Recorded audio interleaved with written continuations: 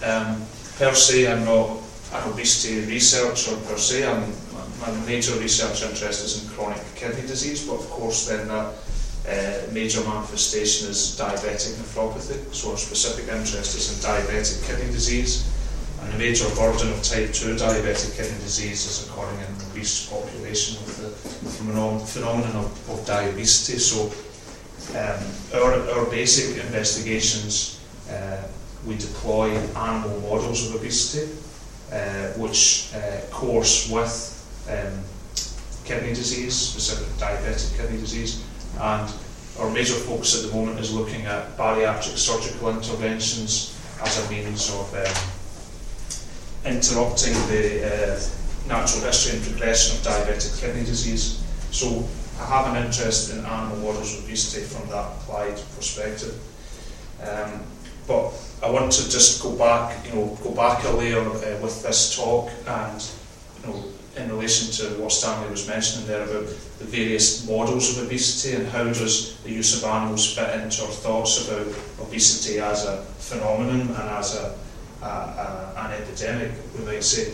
And certainly if we look at the global rates of obesity and look at the distribution worldwide, we can see that the obesity epidemic in humans would seem not to be something that would be able to be easily modelled within an animal model, because clearly the distribution points to a number of other factors and other obesity models in relation to ethnicity, culture, socio-economic status, etc. But I want to go on to try and drill out in the talk what is it in the meta-model of obesity that we can actually examine in animal models, specifically in rodent models. And I also want to think a little bit about the evolution of rodent models went down a line of investigation which in some ways has been coincidental with spontaneous mutations in mice, in particular genes, which have then led the field to focus on that pathway. So we're going to talk about leptin in that respect. And in some ways, we know leptin is not the be-all and end-all in obesity, and certainly only in the minority of patients with congenital leptin deficiency is it really effective as a monotherapy. But just the story of animal models of obesity very much begins with the discovery of leptin deficient mice, and so that's kind of governed in a normal science type development the way that the field has progressed. So there's a lot of work been done on that.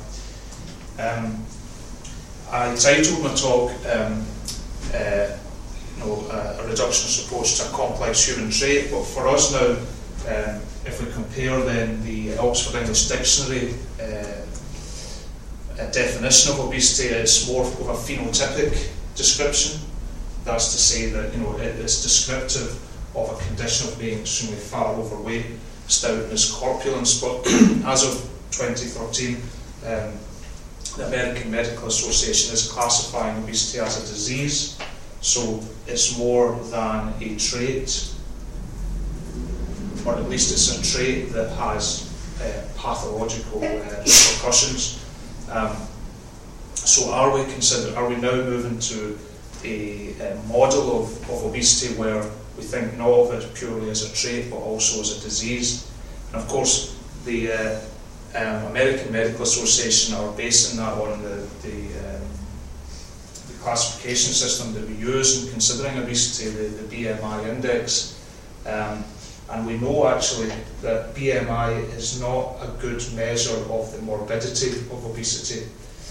There is another scale called the Edmonton Obesity Staging System, which is a more recent development. And rather than doing a simple classification of height versus body weight, this classifies the severity of obesity based on the morbidity that it entails. And it's a 5-point scale from no apparent risk factors through to subclinical risk factors. The presence of obesity-related chronic disease, for example, diabetes, hypertension, and some of the the risk factors which lead into my primary interest in diabetic kidney disease, that becoming manifest potentially as end organ damage. And we know that a lot of diabetics die of cardiovascular disease before kidney disease has the chance to progress to end stage. But this five tier scale, the obese staging system, is actually a better way of looking at the repercussions of obesity, at least when we look at the NHANES data and do a comparison between classifying or looking at Kaplan-Meier curves for cut up by BMI class or cut up by obesity staging system grade. So we see here that the survival curves for the BMI indices do not differentiate as well as when we classify obesity according to its severity. And we see then this what would be classified as stage 3 on the EOSS is associated with a really significant impact on mortality. So the reclassification of obesity as a disease in those patients for whom the obesity becomes morbid in terms of complications is certainly an important consideration. And just to go back to the example of diabetic kidney disease, we know that a proportion of obese patients with obesity will be diabetic, but they go on to be, represent the large majority of diabetic patients, and within that, maybe about 40% of those diabetic patients go on to develop this progressive diabetic kidney disease, and that has associated cardiovascular mortality, which we can see here, for example, against a baseline of a 7% standardised 10-year cumulative mortality risk. If you are diabetic with kidney disease, you have an additional 47% increase in your standardised mortality risk. So the complications of obesity, obese morbidity, is a serious issue. And it per se, aside even from the diabetic setting, obesity is a risk factor for end-stage renal disease per se, and this has been borne out in a number of studies. For example, this Israeli one, which shows that there's a very elevated hazard ratio for diabetic kidney disease in obesity, but there's also a very significant increase in hazard ratio for non-diabetic kidney disease. Now, I think this is one of the points where I can say there is crosstalk between the models and the way we think about things and some of the other models of obesity. So in terms of kidney failure, we know that one of the things that will progress it is if the insult is happening on top of a reduced renal reserve. Okay? So that could happen if you have one kidney out. So if you only have one kidney left, you now have 50% of the functional renal mass.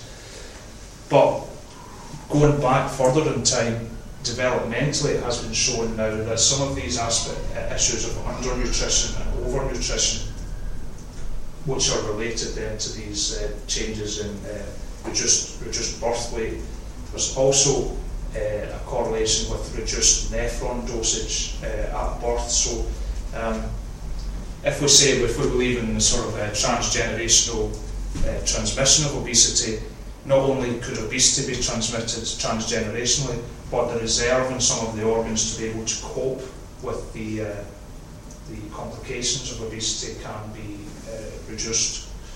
And that's something that's becoming apparent because there's a new entity relatively new entity in renal disease called obesity-related glomerulopathy, and the pattern of damage seems to be consistent with the metabolic, the influence of the metabolic milieu on a reduced number of nephrons. So anyway, we'll just step back from considering diabetic kidney disease just now, because what I want to think about then is if obesity is now being classified as a disease, just from my own thoughts on it, is obesity the disease, or is obesity like a symptom or a phenotype associated with an underlying disorder? So is it the principal presenting feature of a disorder of energy homeostasis? And that's an angle to take on it when we're talking about animal models, because most of the animal models are focused on disruptions in energy homeostasis. Now, we know that some of the animal models are defined, or their genesis comes from changes in single genes, but we know that animal models also can have a more rounded set of risk factors, which encompasses environmental factors such as diet and exercise. So I want to think about obesity then as a disorder of energy homeostasis, defined by a multifactorial influence of environmental and genetic factors, which is frequently but not ubiquitously associated with major organic disease, significant morbidity and mortality. And this definition defines the domains, perhaps some of the domains in which animal studies can be useful. So if we think of the primary phenomenon being disrupted energy homeostasis, then we have to take a step back from that and say, well, what could cause disrupted energy homeostasis? What is the feed forward into the development of this metabolic phenotype? And that's where we can see that the meta consideration of obesity includes then a number of factors, some of which may be some of which may be able to be modelled in animals, and some which may not be able to be modelled in animals. But it's the synergism between these factors leading to disrupted energy homeostasis with potential positive feedback on this, on some of the predisposing factors here that we think, or I think, is involved in developing the obese phenotype, and morbidity as a sequelae of this.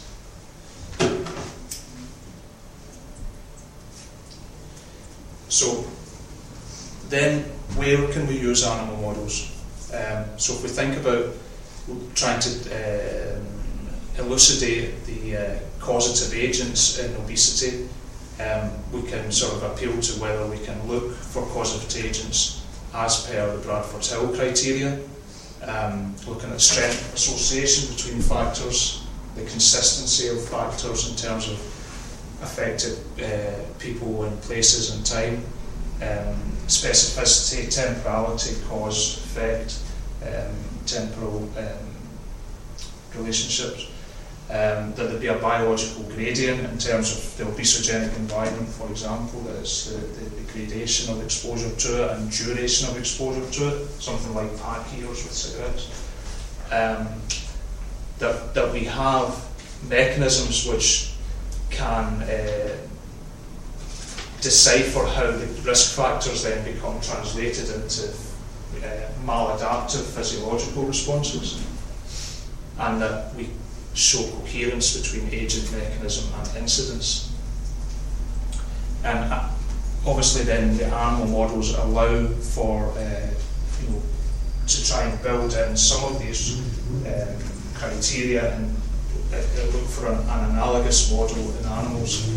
So not all of these can be used, but I think animal models allow us to look at genetic and molecular drivers of obesity, developmental stage modifiers, dietary influences, which in some way is linked to development stage modifiers, and we can look at these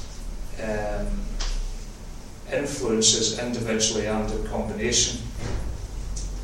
And if these are the domains in which we can operate, there are questions in relation to strength, temporality, gradient, plausibility, coherence, experiment, analogy, which can be addressed in terms of these three elements.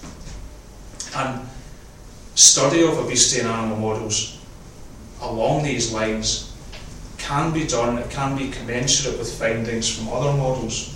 So refer back to the issue of microvascular complications, potentially having the relative risk of them having some basis in the fetal environment, for example, nephron endowment, and then risk and severity of obesity-related glomerulopathy.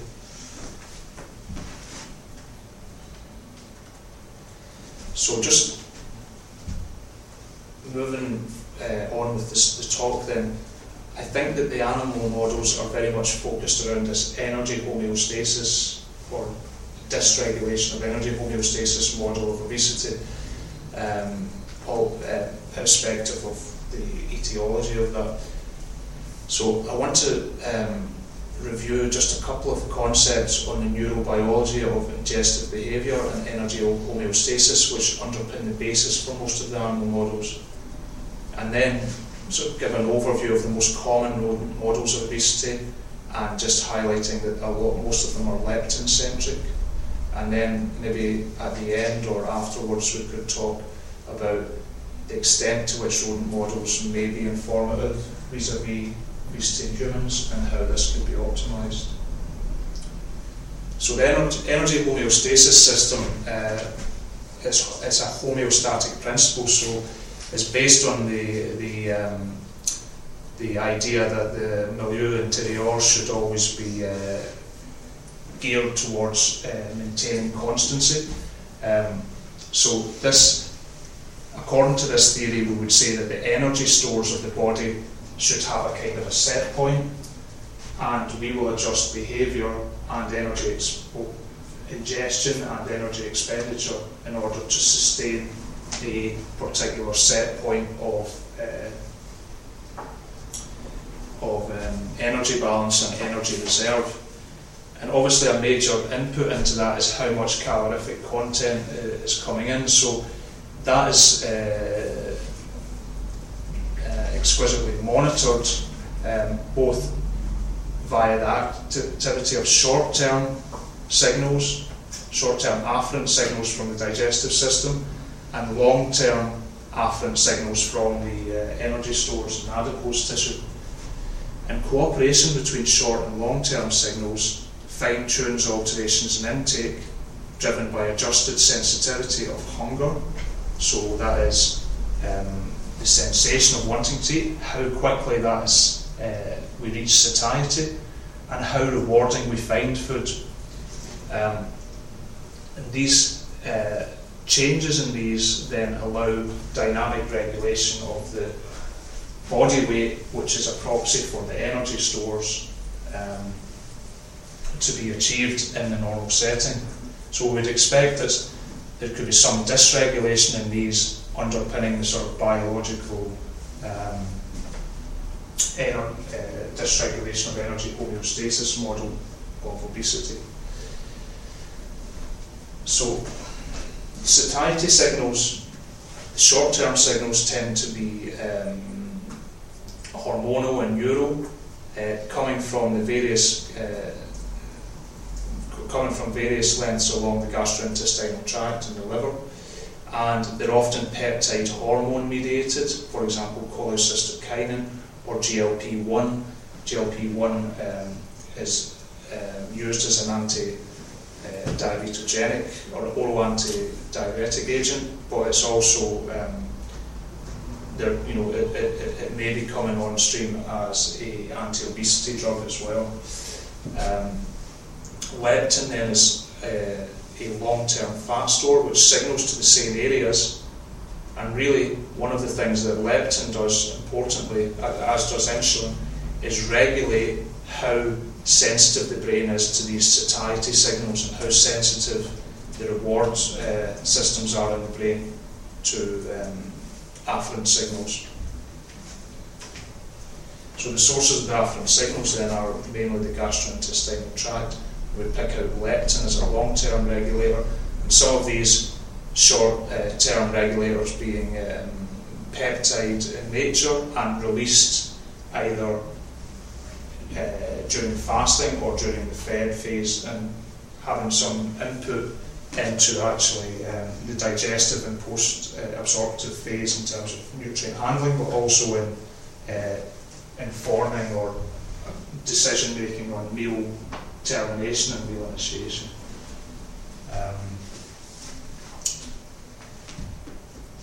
Most of the animal models for which the basis of action is predetermined or has been elucidated are centred on something to do with these peripheral signals, either a loss of the peripheral signal or impairment of its central processing.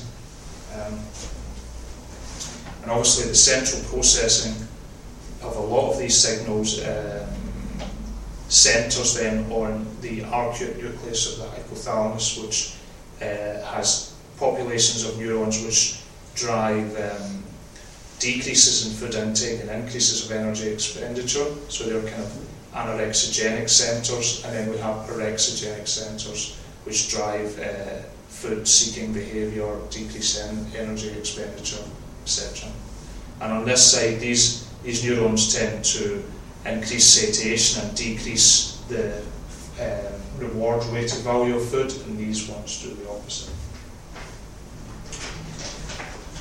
So hunger and satiety signal modulation is a function of the energy stores, because the adiposity negatives feedback signal is mainly leptin. So the more white adipose tissue you have, the more capacity to generate leptin, and as that accumulates, it acts as a long-term signal back onto the arcuate nucleus, whereby it activates a set of neurons called the POMC neurons, and it tends to inhibit the agouti-related peptide hormones. And these hormones, via various excitatory and inhibitory pathways, can influence then the hindbrain in the nucleus tractus solitarius, where satiety is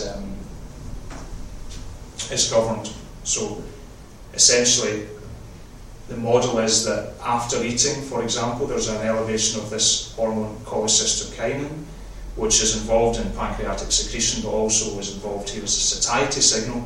And how potent it is as a satiety signal is positively regulated by leptin, because you get better satiety when you have a big energy store, and therefore leptin then reinforces the CCK signal. And when you have less leptin, it becomes a weaker signal. So that's how we can fine-tune responses. I'll just ask one ignorant question, but what role does low blood glucose have in central signaling of satiety? Satiety, yeah. There is so hypoglycemic hyperphagia would be one of the things. So it drives it would drive the agouti-related peptide system and decrease satiety. But so there is the phenomenon of like hypoglycemic hyperphagia in very poorly controlled diabetes, and that is the basis for that. So they would positively or they would negatively input on the satiety signals, and then there's another area that we'll look at here that are the reward systems, which would be positively regulated. So the long-term store, we're saying leptin, I'm giving a focus on this because we're going to talk about some of the animal models. In the energy replete state, leptin is then going to promote or the sensitivity of the satiety centre to peripheral satiety signals, which are delivered over the short term in response to feeding. Okay. And we can think of a reduction in energy stores, reduced leptin, and hence less satiety. But also, we could think if leptin can't work properly, and we have the phenomenon of leptin resistance, then you have a mismatch between what the actual fat stores are and what the centres think there is if the signal cannot be received correctly. So that's in terms of satiety and hunger, but obviously then there's the food reward system. So the motivation to eat is driven in part by its hedonic value, and this has a hardwired neural basis, in so much as there is in the striatum here, the ventral tegmental area provides feed-forward dopamine-based signals to the nucleus of humans, which is involved, I'm not sure exactly of the details, but that's the reward system. So the activity through the reward system can be directly and indirectly modulated by the feeding centres here in the arcuate nucleus of the hypothalamus and in the lateral hypothalamus. And again, we think leptin dampens the loop between food intake and reward, and ghrelin, which is released by the stomach during fasting, enhances the reward value of food. So some people think there's some theories that think that postulate that some of the resective bariatric surgeries remove the major source of ghrelin, and so remove one of the major orexigenic and food reward signals. Conversely, other people believe that the rerouting of the gut in bariatric surgery causes more release of satiety signals like GLP-1, which then dampen, which increase satiety and dampen indirectly the reward centres. So, two peripheral hormones, ghrelin heightens reward, leptin moderates it. Okay, so leptin's moderating, it's increasing satiety, moderating reward, and if there's less reward, there's less motivation. That's the model.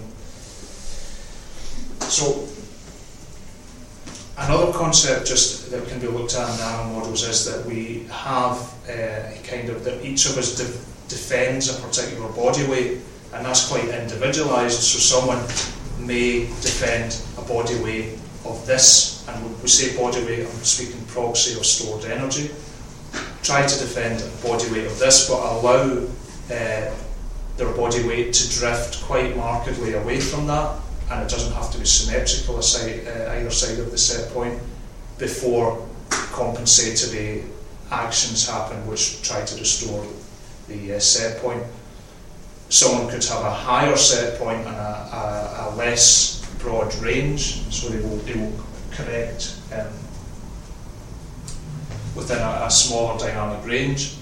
And it's really the negative and positive feedback signals between the short-term signals and the long-term adipose store signals, how they communicate with each other, which determines, is believed to determine the set point and the breadth of the set point. And these things also then, we can't forget that the same systems, leptin and insulin, they are also driving changes in the basal metabolic rate, for example, through access to the thyroid. So this body weight energy reserve defence, we think maybe when we have resistance to some of these signals, we can actually start to change up the weight or the body weight that we defend. Conversely, actually, then after bariatric surgery, possibly we can start to defend a lower weight because there's the increased satiety hormone, so we've changed the set point, and that's beneficial in obesity surgery.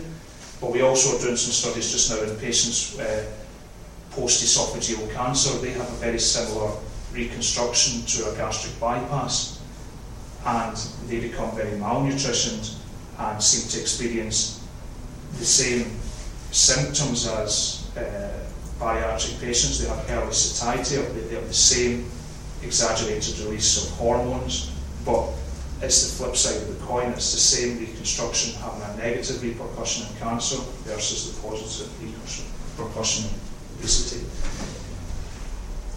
So that's, the set point is something we defend, but probably it can be, you can override that certainly in humans. So you can have increases in gastric accommodation, the stomach can increase in size, which inhibits or extends the range before the stomach starts to send a mechanical satiety signal.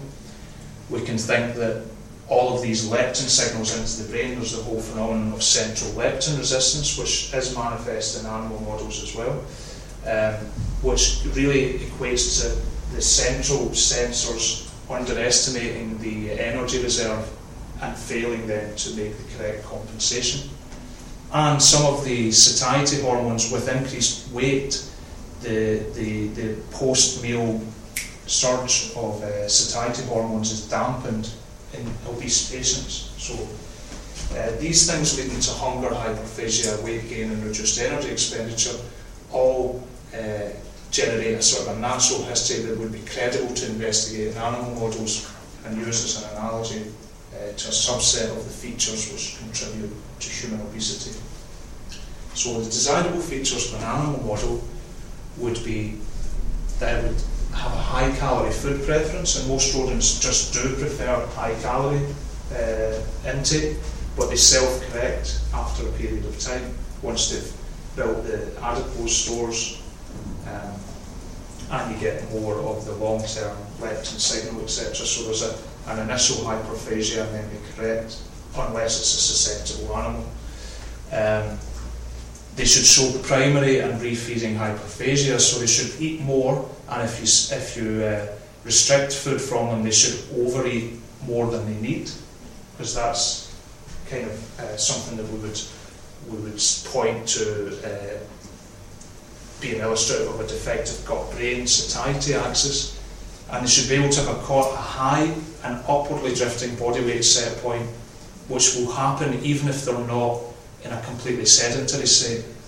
So that's an aspiration, because rats and mice live in cages, they have very little exercise, but ideally I would say a desirable feature would be that you would be able to develop obesity with some, without the extent of sedentary lifestyle that the rodents experience. The body weight should be increased with reduced energy expenditure in spite of some more activity, and the model, if it's to be very useful, should be able to be left shiftable with intervention, i.e. you can do an intervention, whether it be surgical or medical, which shifts the set point to the left, and so towards lower fat masses. So that's 3. I think that they should also ideally have resistance to, rather than absence of, peripheral signals and peripheral signal responsivity. But we'll see that a lot of the animal models are premised upon genetic deletion of peripheral signals or genetic deletion of the receptors which sense peripheral signals. And they only reflect a very small percentage of human obesity, although they're mechanistically very useful for describing the energy homeostasis system. It would be preferable if animals were primed for obesity rather than they were born and became obese irrespective of environment or that type of thing. So they should be primed for obesity, like is the case with some models of the diet-induced obese rat. They should have, at least at the beginning, have the absence of secondary hyperphagia. So if the animals are born and are very diabetic straight away, for example, they will overeat, but they're only overeating to recoup the energy loss that they're experiencing by losing calories in the urine, for example, when their hyperglycemia is on a level which exceeds the threshold at which the kidney can take glucose back. So we don't want secondary hyperphagia, because that's probably not what's happening in human obesity. And it should have, a good model would have the evolution of some obese morbidities. So there's kind of 7 things I think that would be good to have in rodent models, and we just have to bear in mind there are a number of pertinent differences to consider. The practicalities of working with rodents in terms of their nocturnal versus diurnal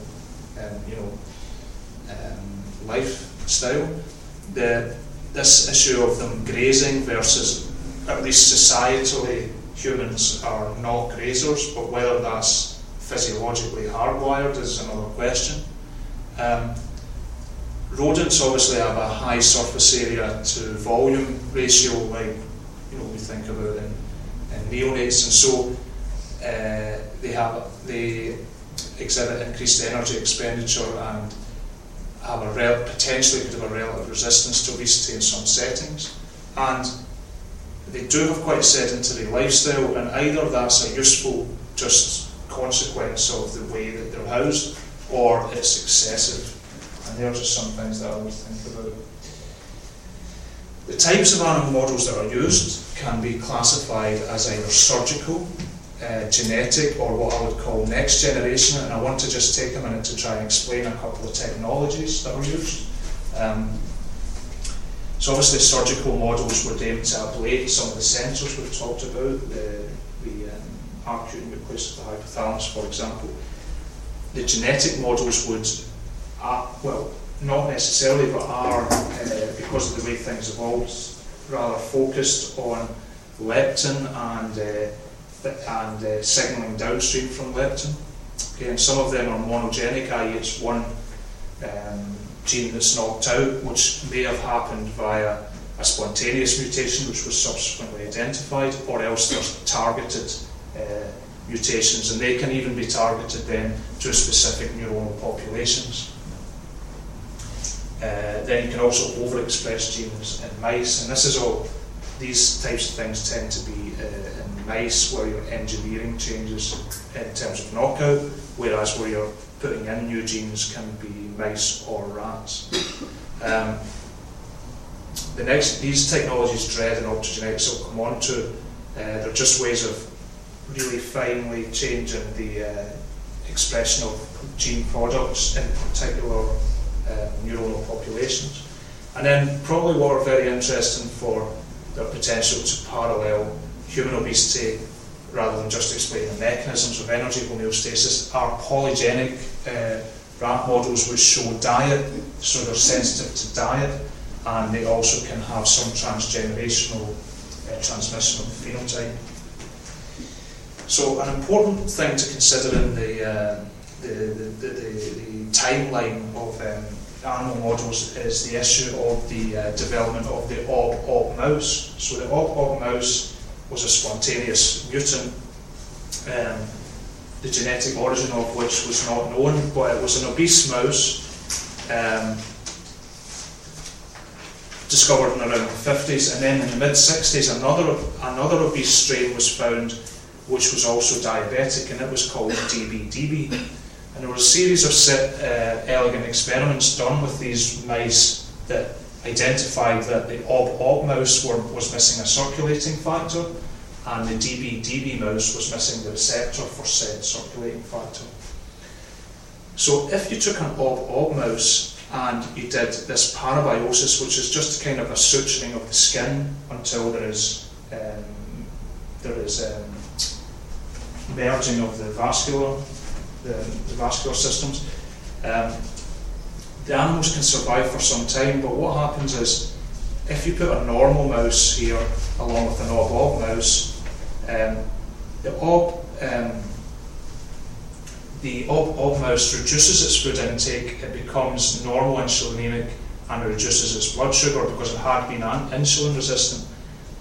And this is quite interesting, because it suggests that the ob mouse is gaining something from the normal mouse. If you put two normal mice together, they both are happy enough. If you, on the other hand, take a DB-DB mouse and you put it in a parabiosis with a normal mouse, the DB-DB mouse continues to increase its body weight and adipose tissue mass, but the lean animal actually reduces its food intake, reduces its insulin, it basically dies by starvation, and this is because this DB-DB mouse does not have the receptor for the circulating factor in the ob mice. So because it doesn't have the receptor for it, it overproduces the ligand for the receptor, so it overproduces leptin. So these are hyperleptinemic because they don't have the leptin receptor, and that hyperleptinemic signal makes this mouse think that it has got a very big positive energy balance because it does have the receptor, and so it just starves itself to death in the parabiotic experiment. If you put a DB mouse which lacks the leptin receptor along with an ob mouse which has the receptor but lacks the ligand, what you see is that the diabetic mouse continues to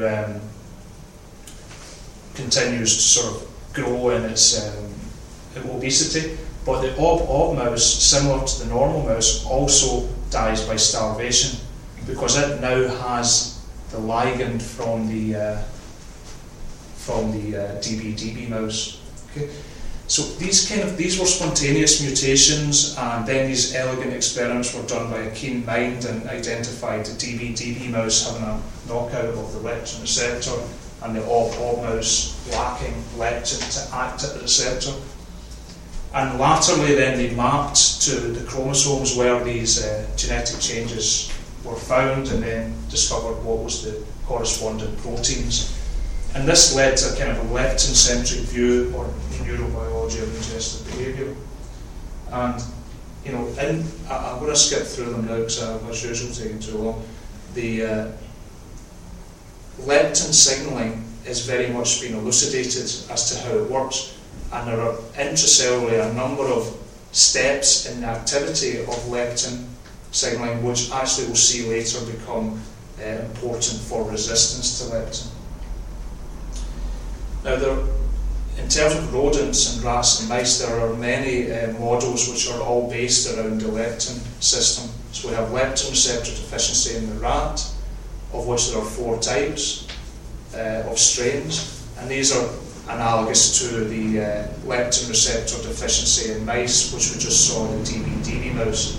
We also have the ob mouse, which lacks leptin ligand, and then we also in mice have selective deletion of the leptin receptor from the POMC neurons, which are anorexigenic ones, from some INOS neurons in the hypothalamus, and from some inhibitory neurons in the hypothalamus.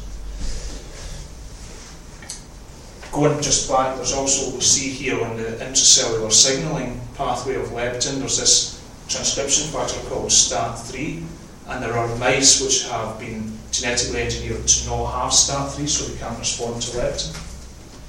And then we have leptin effector deficient mice, because we know leptin usually acts by producing thalamus stimulatory hormone and acting at certain great classes of receptors which can be knocked out on the mouse to produce the obese phenotype. So the ob mouse then, we've talked about how it was developed.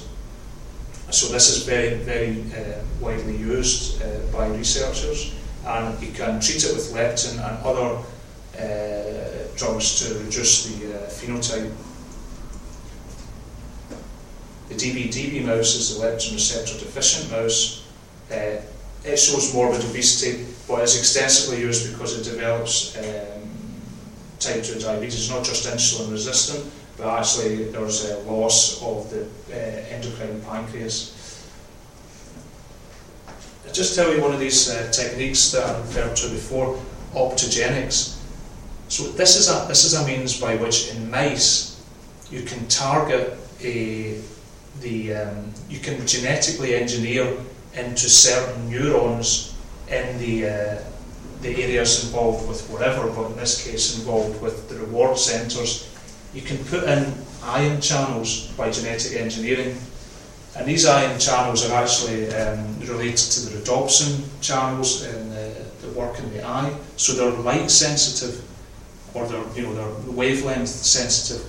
And so if you can make neurons in these areas have responsivity to laser stimulation, what happens is that when you stimulate with lasers, you depolarize these neurons and they fire.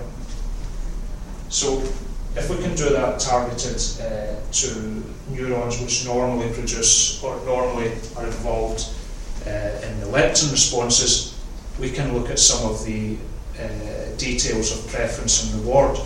So if we take ob mice which lack the circulating factor, and we then put in these constructs to activate dopaminergic neurons in the region of the brain involved with reward, and then give leptin on top of that, we can determine the hedonic value of certain substances and how leptin interferes with that. So if we give mice a low dose of leptin, and we give them a choice of either sucrose, we give them a choice of water. If we take mice and we either do or do not, so minus and plus, we do or do not put in the construct which will give the dopaminergic response to the laser, and then we let the mice choose between water with a laser stimulus associated to it, or water without a laser stimulus associated with it, then the mice will prefer the water, which gives them the buzz. Okay, and however, in both cases they will still prefer to take sucrose than water. So they still prefer sucrose because it has taste and post-ingestive reward. They still prefer that to just taking the reward. So they'll have the sucrose without the buzz from the signal, rather than have they prefer sucrose. What happens is that when you give a higher dose of leptin, they can't avail of the hedonic response to sucrose. The leptin suppresses this, so they now, although they still prefer, when it's a water challenge, they still prefer water that gives the stimulus. When we go to sucrose versus sucralose, from which they shouldn't get the same ingestive hit, whereas without leptin they prefer to take sucrose. When leptin is there in sufficient presence to block the response to sucrose, they go back to taking the laser. So this suggests that leptin blocks the hedonic value of sucrose, and this can be achieved with these kind of genetic engineering approaches, as outlined. There's another one there, DREAD, which I don't think I'll go into just now for time purposes. This is a similar system to be able to target with genetic engineering particular neural populations to look at the effects of leptin.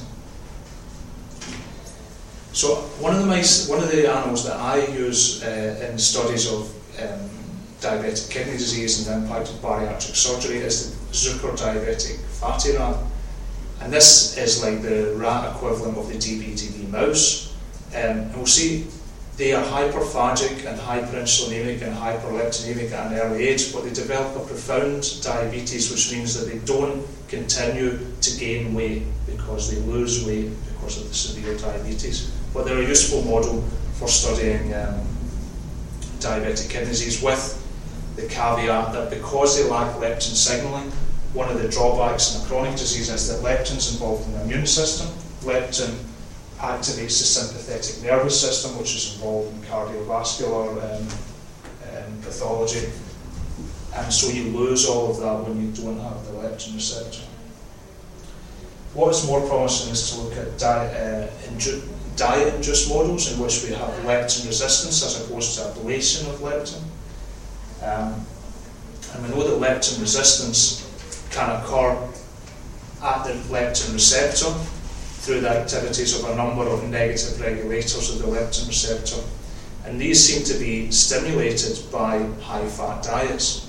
So in rats and mice, we can use kind of these high-fat or high-calorific diets. There's two main ones: the cafeteria diet, which is partly compensated, and then the high-fat diet, which is really a high-fat stimulus and is very good at inducing hyperleptinemia and leptin resistance.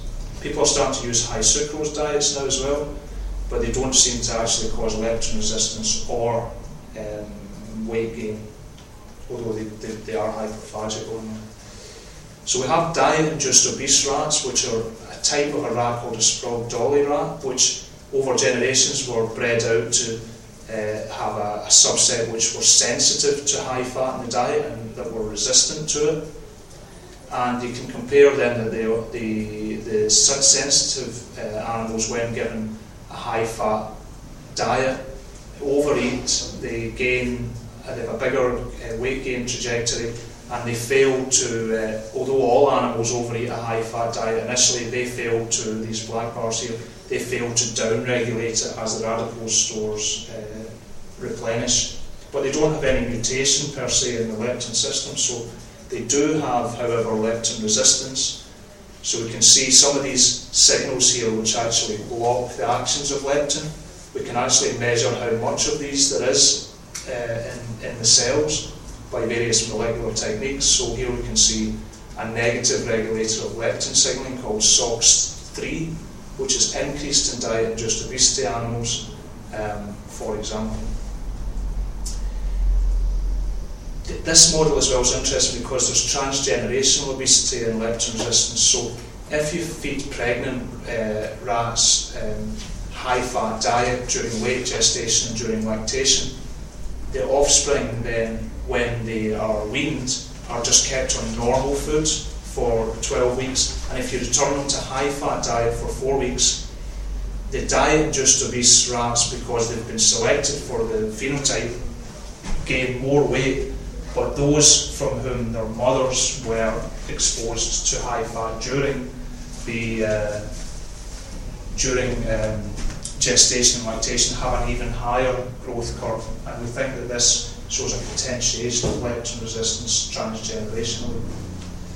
And how could that be determined? Well, potentially something that's been noticed is that if you restrict the litter size in rodents, say from 12 to 3, it means that those 3 pups have 4 times as much food from their mother to an extent. I know there was some stimulus for lactation depending on the number of pups, but basically the pups can overeat. And what has been shown is that this overeating then is associated with what we call epigenetic silencing of some of the genes involved in the leptin pathway.